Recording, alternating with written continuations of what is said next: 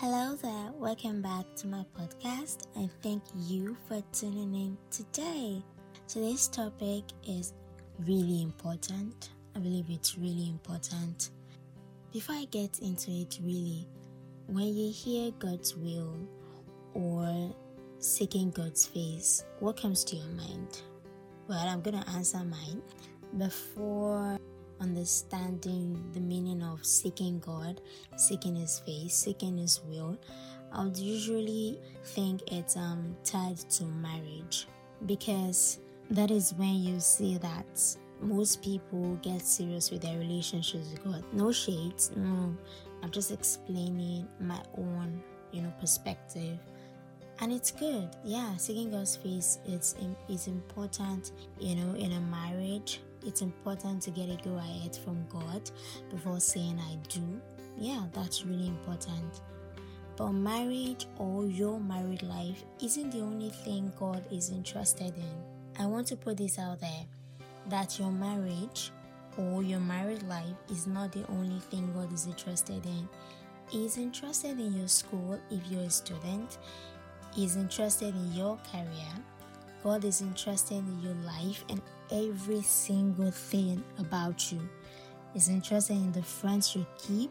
He's interested in the activities you do. He's interested. And no, God is not a badgering kind of God. I think I've said this before, that God is a gentleman. Yes, He is a gentleman. And there is a popular Bible verse we recite, Psalm 23 verse 1, which states, "The Lord is my shepherd." Do you know what a shepherd does? I'm explaining this in case someone is wondering, why is God interested in us? Maybe you've received God, you've received Jesus into your life, and that should be the end of the story. Well, I want to show you why. So let me use the person who watches over the sheep. To make sure as well, I checked Google and it states that a shepherd is a person who tends and rears sheep. Now, I also checked, what is the meaning of tend? To tend means to look after or care for. That means a shepherd cares for his sheep and looks after them. That is, a shepherd should know what is happening with his sheep. You get? This also means that a shepherd protects his sheep from harm, just like David, who killed the lion and bear when they attacked one of his sheep. Remember that story? He wanted to fight with Goliath, and Saul was like, "Who is this little boy?" And David gave his old resume of how he killed the lion and the bear. Exactly. So summarily, God is our shepherd. Jesus even says in John 10 verse 11, "I am the good shepherd. The good shepherd giveth his life for the sheep." Do you now know why God is so interested in you? Because He is your shepherd and He cares for you. He also looks out for you. So I'm going to be bringing it back to the main topic. So seeking God's face should not be limited to marriage or the big, in quotes, the big decisions. God's Spirit in you is your guide, who teaches you all things. All things. In John 14 verse 26, Jesus tells us that the Holy Spirit will teach us all things. All, not only marriage related. All, not only whether I should be a pastor or not, but all things. I hope we're getting this. So seek God in all that you do. Do not limit God to a specific area of your life. He's actually interested in every single area of your life. And it's quite interesting to see how some Christians exclude God from some areas. Some tell God not to touch their love life. Some tell Him to stay away from their career. And God doesn't like barging in. He respects our decisions. And guess what? He will still wait for us when we mess things up. It's like a child. The mother tells the child, "Oh, don't do this, don't do that." And then the child is like, "No, I want to see." There's a popular TikToker, a Christian TikToker. She would usually say these words. I'm going to say for myself. She'll be like, oh, I want to see for myself. I want to see what we have for him. And then she goes out there. Maybe the mother is trying to protect the child from going near the fire. And then the child sees the fire and wants to put his or her hand and touch the fire. And then the mother is like, no, stop. But the child is like, I'm going to see for myself. So the mother leaves the child and the child goes near the fire and felt the touch. Of course, the mother is going to hurry up and bring the child out. So just the thing, like the child is going to learn that this is bad for me. So that is the way God also teaches us sometimes, that you want to see for yourself, right? Well, I'm not going to force you to come back to me. But hopefully, when you mess things up, when you say that your way, it is so wrong, then hopefully you come back to me. But really, isn't it better to just see God's face rather than going through the whole long journey and coming back to square one? Isn't it just better to, ask God, Daddy, should I do this? Should I not do this? Yes, I know we are humans and it's okay to make mistakes. But when we have the best option, which is seeking God's face, why do we go ahead to leave him out of our lives? Why do we choose death when God has given us life? Now, seeking God may be a broad topic for some. So in this episode, I will specifically talk about seeking his face. You might seek God because you want him to help you or intervene in your life. But how about seeking God's face for intimacy? When I checked, I realized that the face of a person is linked to his character, personality. And so this means that when you seek God's face, you're seeking his nature. You want to know him for who he is. The face of a man basically is mostly what defines his identity. People see you and judge you by your face, by your looks, right? So seeking God's face is like you seeking the nature of God. You want to know him. You're seeking his presence. When the song says, I want to see your face, I want to see your face, that means we want your presence. Yeah. Now, I do not mean get close to God to get what you want. I mean genuine intimacy. Seeking God's face for genuine intimacy. Seeking God's presence because you desire to know him for him and not just his deeds. Seeking God's face is not about you asking God, please intervene in my matter. Please arise and fight my enemies. You want to know him for who he is. I have a question though. Are you so intimate with God that the first thing you do when something happens is to go before him? Okay, if you don't understand, let me use this incident from the Bible to explain. So we're going on a ride to a very interesting story in the Bible. Ride with me. In 1 Samuel chapter 30, David and his men returned to Ziklag. So they kept their wives and their children safe in Ziklag while they went to fight. Yes. But then when they returned to Ziklag, they found out that their wives and their children were, using the modern day term, kidnapped. They found out that their wives and children had been taken captive by the Amalekites. The Amalekites were Israelites' long-time enemy. Oh my gosh. So they found out that, these people, they've taken our children, they've taken our wives, they've held them captive. I want you to know something very important here. David's family was also taken captive. So it wasn't just the men who lost their wives and children. David's family was also included. But then, being the king, the whole responsibility would fall on him. And guess what? The people started thinking of stoning him. Like they literally wanted to stone him. They were so frustrated. I could imagine the frustration. Maybe let's say I'm a man, I'm coming back from the office and I'm so tired. And let's say my wife gets home before me and I'm expecting hugs and, hey darling, welcome home. And the next thing I see a note on the table, your wife has been kidnapped. Oh my gosh, I'm going to be so annoyed. So yeah, the men would put their frustration on David. David had to do something. Do you know what David did? In verse 6, he encouraged himself in the Lord, but that wasn't even the shocker for me. Verse 6 wasn't the shocker for me. Now, using the example that I stated earlier about me being a man and expecting hugs from my wife, but then seeing a note that she has been kidnapped. Yeah, let's say I have the ability, maybe I'm a police officer, or maybe I'm a soldier in my country. Maybe I have these weapons, these connections that I can use to get these people arrested immediately. Or maybe I have the money that they're asking for, the ransom. You know what I'm going to do?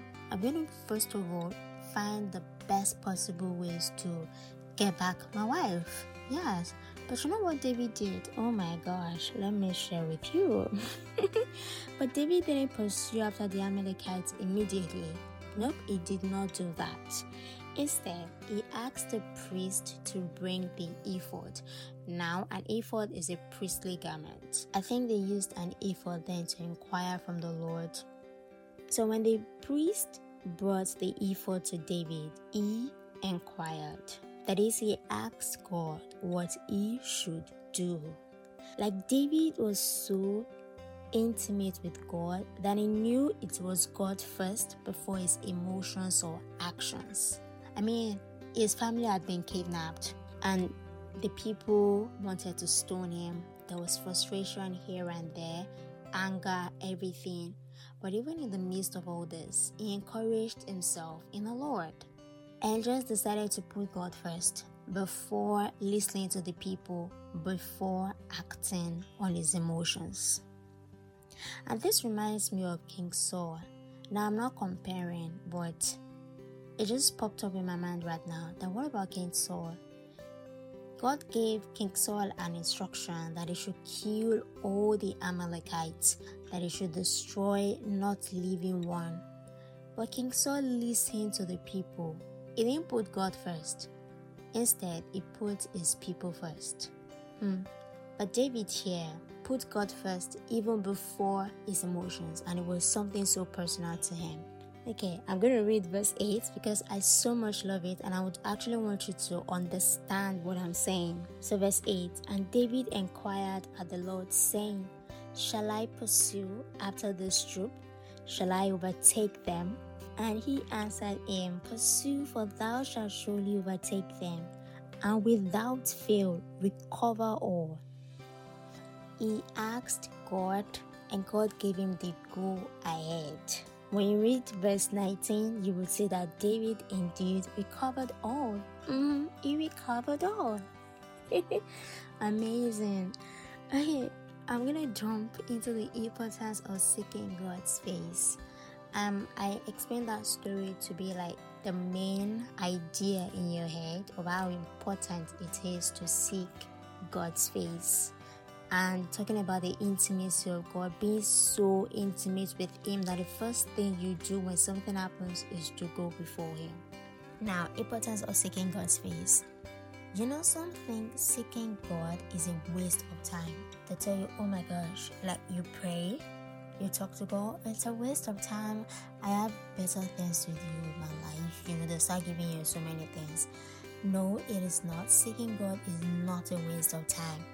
In fact, let me tell you, seeking God saves you from wasting your time because you get instructions from Him. Psalm 32 verse 8 states, I will instruct you and teach you in the way you should go. I will counsel you who are willing to learn with my eye upon you. So when you seek God, when you bask yourself in His presence, you also get instructions from Him. It's like paying for something and you're getting bonus. So seeking God is the real deal, but getting instructions from Him is like an added bonus. You can't seek God and expect Him not to give you instructions. As long as you're in tune with Him, He's definitely going to drop some instructions for you. Just be attentive. Also, when you seek God's face, you know Him for who He is and not just what He does. Christians need to understand this. You need to understand this. I need to understand this. That seeking God's face goes beyond my prayer points, goes beyond my prayer requests, goes beyond my desires. It goes beyond my request for riches. It goes beyond my request for cars or things like this. Seeking God's face is to know who He is. To know who He is, to know what He likes, to know what He dislikes, to know everything about Him, to know how He thinks. I mean, we may not fully understand it because we are in the body, we are in the flesh, but still, we have an idea of what our Father wants. But then how would you know what your Father wants if you don't spend time with Him, if you don't seek His face? To be honest, some only know God for His deeds. If you ask them, who is God to you? They're going to tell you so many things that He has done for them and not how He is to them. And I think we need to go beyond that. If you're in that space right now, you need to go beyond just asking God to bless you, keep you, to prayers like asking Him to help you, to know Him. Yeah, because we also need His help in knowing Him. So we need to go beyond the old God bless me kind of prayers to let me know you as you want to be known. You know, some only know God for His deeds. They don't know His nature, character, or personality. But when you seek God, you move past the surface level.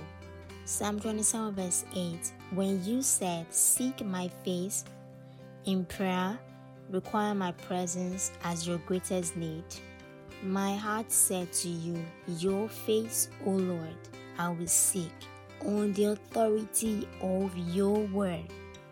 When you see God's face, you realize that nothing else matters. Like absolutely nothing.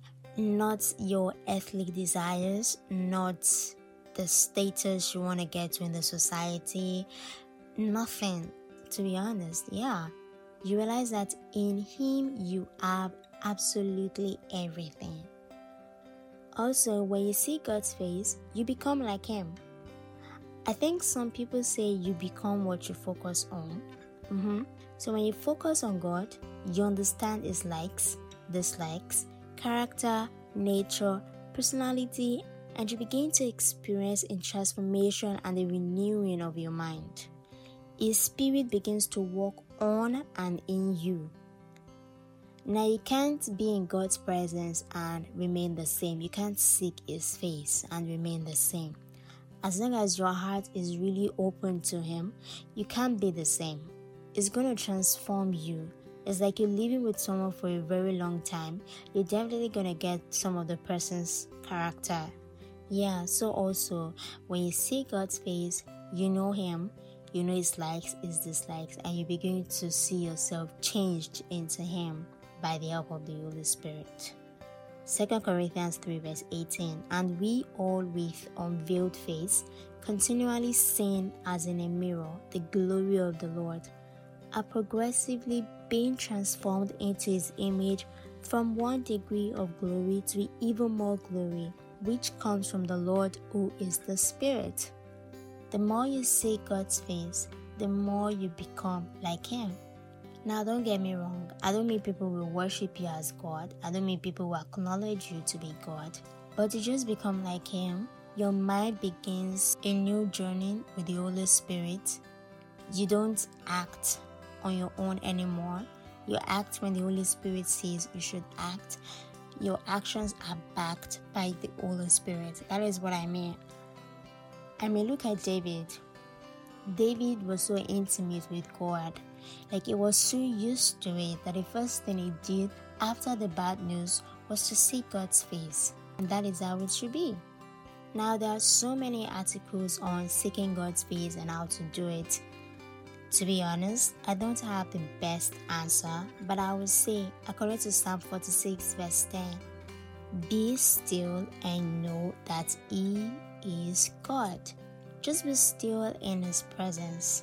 Seek Him with an open heart. Be humble and let Him fill you up. Just be still and know He is God. Amen. Amen. Okay, before I leave, I'd love to say a prayer. Thank you, Lord, for this moment. Thank you, Jesus, for teaching us yourself. Dear God, I ask that you please teach us how to seek your face. Daddy, please help us to be still and know that you are God. In Jesus' name I pray. Amen. Yeah, this is what I have for you today. Thank you so much for listening. Do not forget, keep seeking God because He desires it. Much love from me to you. Bye.